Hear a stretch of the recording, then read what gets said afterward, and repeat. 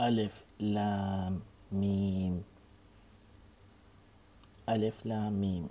Letters like these begin certain chapters of the Quran.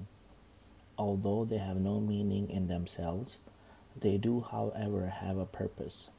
Since there is divine wisdom contained in everything in the Quran, these letters point to the miracles of the Quran, made up of the letters which make up the words we speak.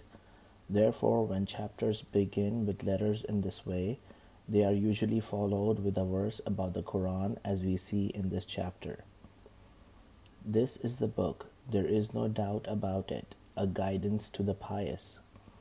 This is the Quran, in which there is nothing of any doubt, neither in terms of its origin, nor in terms of its meaning.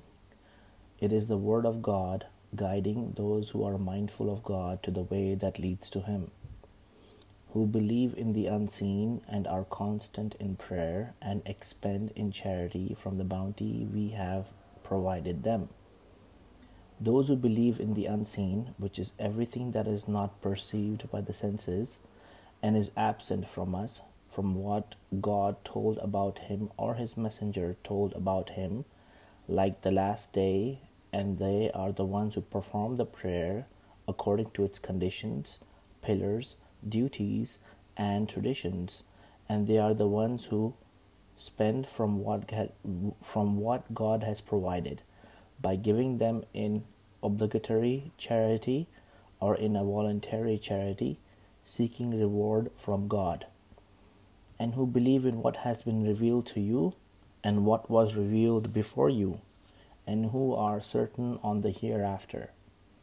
They believe in the revelation that God sent down to you, O Prophet, and in that which revealed to all the other prophets before you, peace be upon them, without distinctions, and they have a definite belief in the afterlife with its rewards and punishments.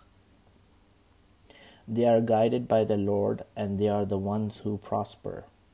The people who possess these qualities are on the path of guidance and will be successful in this world and the next, gaining what they desire and being saved from what they fear.